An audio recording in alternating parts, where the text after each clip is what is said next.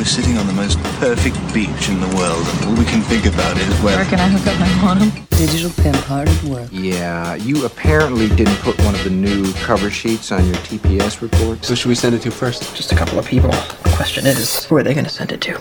This podcast is brought to you by Search Engine Journal, and you're listening to Marketing Nerds. Hey everyone, this is Kelsey Jones, Managing Editor at Search Engine Journal, and I'm here with Peter Farago, who is the former CMO of Acompli.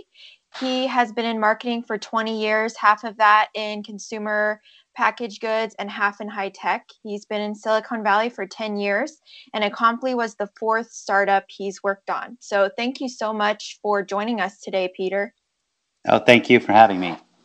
So we wanted to have you on to kind of give our listeners a little bit of an inside view on Silicon Valley and startup marketing and how that's kind of different from traditional marketing. So the first question I had for you today is kind of going into that. How is doing marketing for a startup different than a traditional quote unquote company? Yeah, I think there's a few things. I'd say scale, resources, areas of focus are probably the three big differentiators, and I'm happy to go through each of those. You know, typically when you're at a startup, the company hasn't created a narrative. We don't maybe even know exactly who our target audience is. We might have a sense, and there may be a vision for the product. The product may be built and shipping. It may be still being worked on the first iteration. It depends what stage you go into. And so, you know, that would create a scenario where you have to basically start with almost a corporate positioning and maybe even understanding end users or customers, whoever those are going to be. And, you know, you're almost doing a little more product marketing, maybe even product management style work in the beginning, trying to understand the marketplace, the audience, the needs, how the product's going to match up against those. Resources, of course, you know, you may or may not have a website just to begin with. There's a startup I'm going to next, and they have a website, but it's, you know, it needs to be rethought. Often the company you're going to in a startup is evolving, so the story's also changing. So you may go and there may be an early stage website, for example, that needs work. They may or may not have analytics. They may or may not be at a stage where marketing automation makes sense.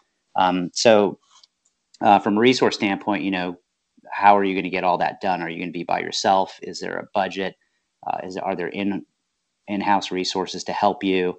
All that stuff. And then scale, you know, scale at a small company, typically it's sort of, you know, getting the story locked, understanding what the physics of the business are so you can build activities around the things that count. You don't walk in with a big budget.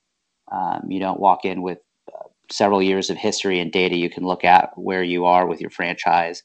For example, I was at Electronic Arts, and The Sims was my franchise, and you know that had been around for several years, and we had, you know, for a campaign, I had, you know, anywhere from 3 to 8 million when I would launch. You know, at a startup, it's the opposite. You may have 3 to 8 million in total funding that's supposed to last everybody for the next several years. Until you can get to the next milestone and raise more money. So, you know, the scale is really more about, you know, you're not going to go on TV. You're not going to do print advertising. You're going to probably do a lot of performance-based stuff. And you might be doing early sales enablement. Somebody's got to make the deck. Somebody has to help take care of objections for the customers if you're selling in that kind of business. So a lot of it depends on the business itself, of course, the stage of the business. But again, sort of scale, resources, and focus are really what change, I think, a lot when you're very, very early stage. Yeah, definitely. I know that it's kind of a different mentality when it comes to a startup versus a more traditional company. And I think a lot of companies are now trying to capture that startup or bootstrap mentality because they've seen it work for companies in Silicon Valley that are just getting started and become really, really successful. So speaking of that, Acompli was acquired by Microsoft earlier this year. And I just wanted to kind of ask you about your experiences there. You know, what are some aspects of Acompli's product launch, which if those of us who aren't listening don't know, Acompli is an email client for your phone. what are some aspects of that product launch that you think any company should also tackle, kind of keeping that startup mentality in mind? Yeah, no, I mean, so kind of casing out Acompli, when I joined Acompli, they had a very experienced engineering team that was moving very, very fast. And as you mentioned, email was the product they were building. And specifically, they were building more for business users, folks who need to easily attach documents or share or create calendar invites with others.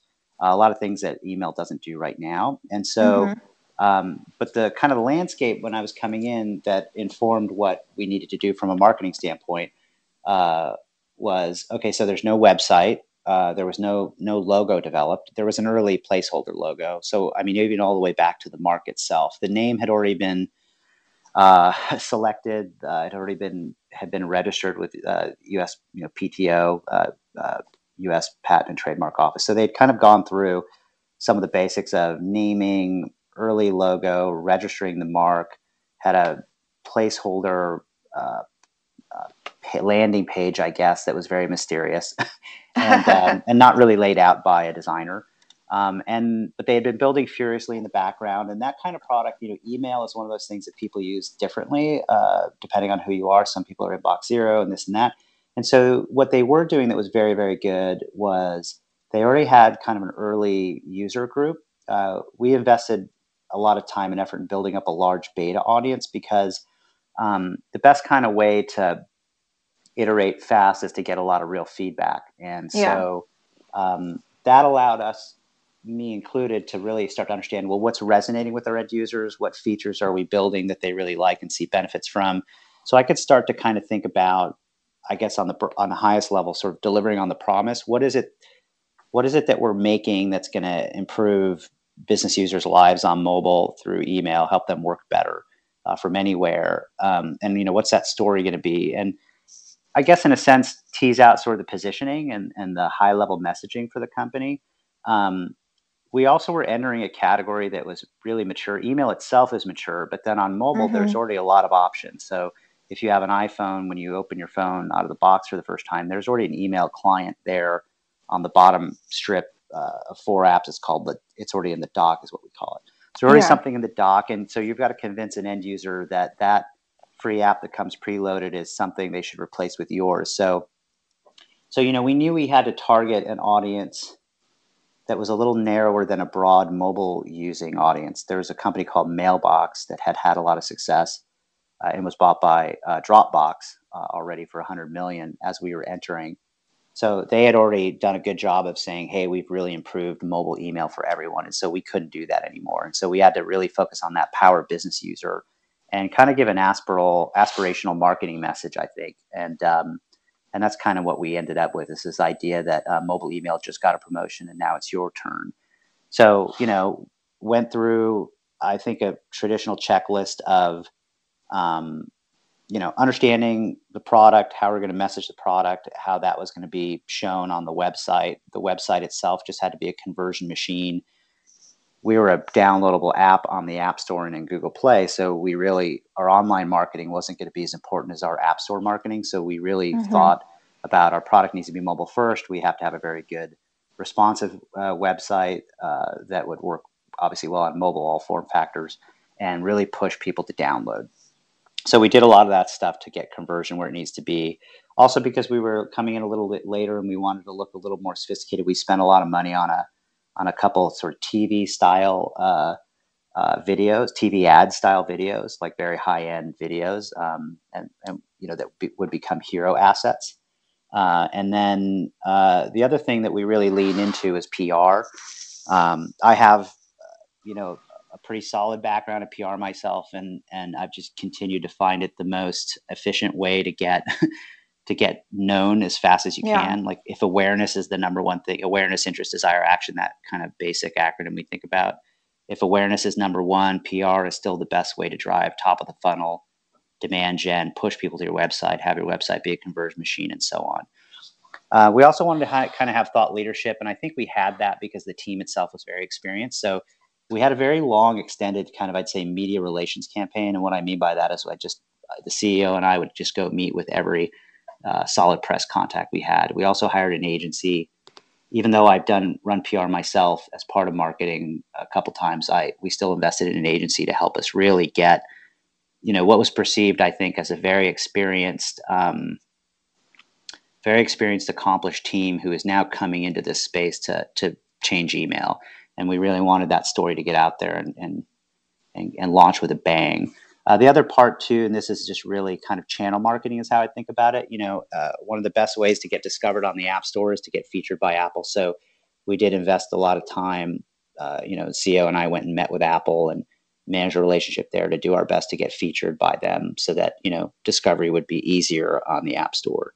So I think that was kind of it. It was this, what's the story? What's the positioning? Are we targeting the right end user? Do we have the right benefits? Are we expressing that powerfully, crisply, in a compelling way through our website? Does our website convert well? The demand gen is really coming through. PR, can we maximize that? And so as a result, I think we had an exceptional launch.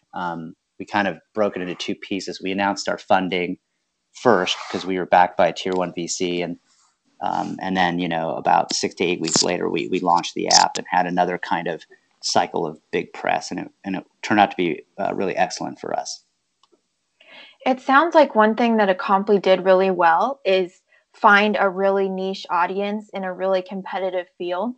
And I think that that's something that many new businesses and new online businesses don't do correctly, is they try to, capture as many people as at once and have any traffic is good traffic. And so I think definitely one thing that you guys did well was find, okay, we need to focus on improving email for the business owner, not everybody.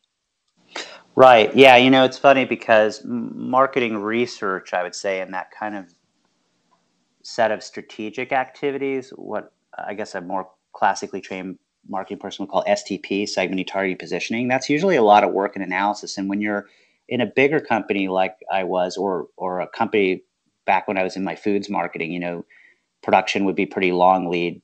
At EA, production was long lead. The Sims 2, for example, took 2 years to build. So you have a lot of time, frankly, to try to really understand your audience. And you do very expensive high-end segmentation studies with, outside research firms with a bunch of PhDs. But my point is that there's still a set of activities you go through to really kind of validate, I guess, who's that right target audience. And then I'd say what's changed, I think, especially over the last 10 years from this idea of figuring all out before you launch, because building it takes a long time and it's very expensive and you only get one chance to ship something that's a physical product to a store. Now we're in the digital world where you get a lot of continuous feedback. And so you can more rapidly iterate, A/B test. A lot of things I think your audience really understands inherently because they're more, I would assume, digital marketers. But because we were shipping a product kind of with a launch-like event, we really needed to understand and nail that a little bit earlier. That large beta audience we were using really helped validate that our product would deliver. And we went through, I wouldn't say a formal process of trying to figure out that messaging, but we spent a lot of time coming up with what would really resonate. Just putting your heads against it for a while can help. But then I'd say, once you launch, though, we were very good at leveraging a lot of incoming data feedback loops to really just kind of check our assumptions and tune.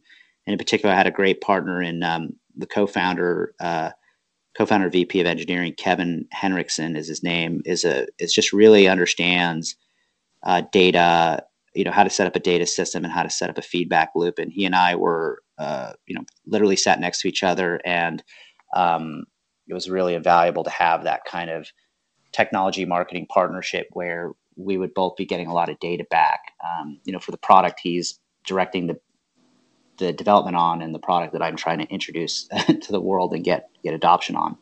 So, we tuned a lot after we launched too, but we really did come out and sort of stick with the same positioning because I think we wanted to nail that and not deviate from it.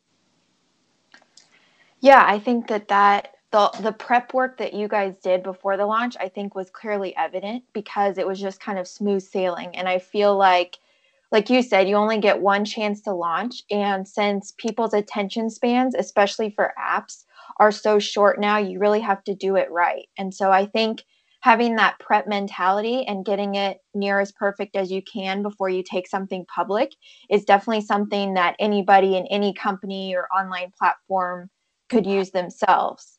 So one other thing I kind of wanted to ask you about today was, I know when you and I had spoken in the past, you had said that one thing that Acompli did well also was kind of have a dream team of skilled people to work in this product instead of just cobbling a bunch of people together to create just another email app. And that dream team of experienced, specialized people is really what helped you guys be so successful. How can we as marketers, which, our audience at Search Engine Journal is mainly marketers and consultants in the digital space, how can we use that mentality of preparation and creating our own dream team in our own companies and, any product launches that we're doing?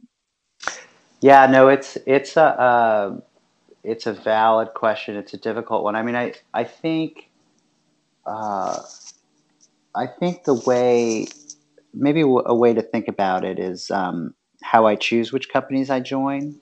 Just because I'm kind of entering, I've become, sort of, my career seems to be head of marketing of early stage VC backed startups in Silicon Valley, and basically that means they're all tech companies. So the way I thought about that team being a dream team, as you referred to, was sort of the headline for me when I met them was, it was a been there, done that team that was still hungry. And what I meant was, like, the CEO had built a company that was very successful and sold to VMware for 400 million. The other two co-founders had built a successful email enterprise company in the online days and sold to Yahoo for, I think, about 350 million. And so my point is that these guys had experience building something from nothing and scaling it to be a legitimate company. And there's a lot of kind of, I don't know, startup sausage making that goes along with it. There's a lot of stuff from how do I, what do you do when, and how do you show traction and momentum? And so there's kind of that startup experience, I guess I would say, that when I thought about that dream team. And then in this particular case, they just had very deep domain experience in email in particular.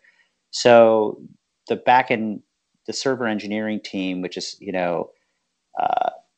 the server engineering team had been working together, the core group, for 12 years across several companies. So they were just a unit that stays together and always on email. And so there was this deep domain experience that added that. And then the client teams, our Android and iOS client teams, had basically been had combined shipped 100 apps for iOS and Android. Wow. As consultants or running contract dev firms, or just being involved with companies. So just everybody was really skilled. And I'd say the other part here, in terms of the idea for dream team and maybe how it could better apply to your audience, is that these guys were pretty savvy to think that marketing was important.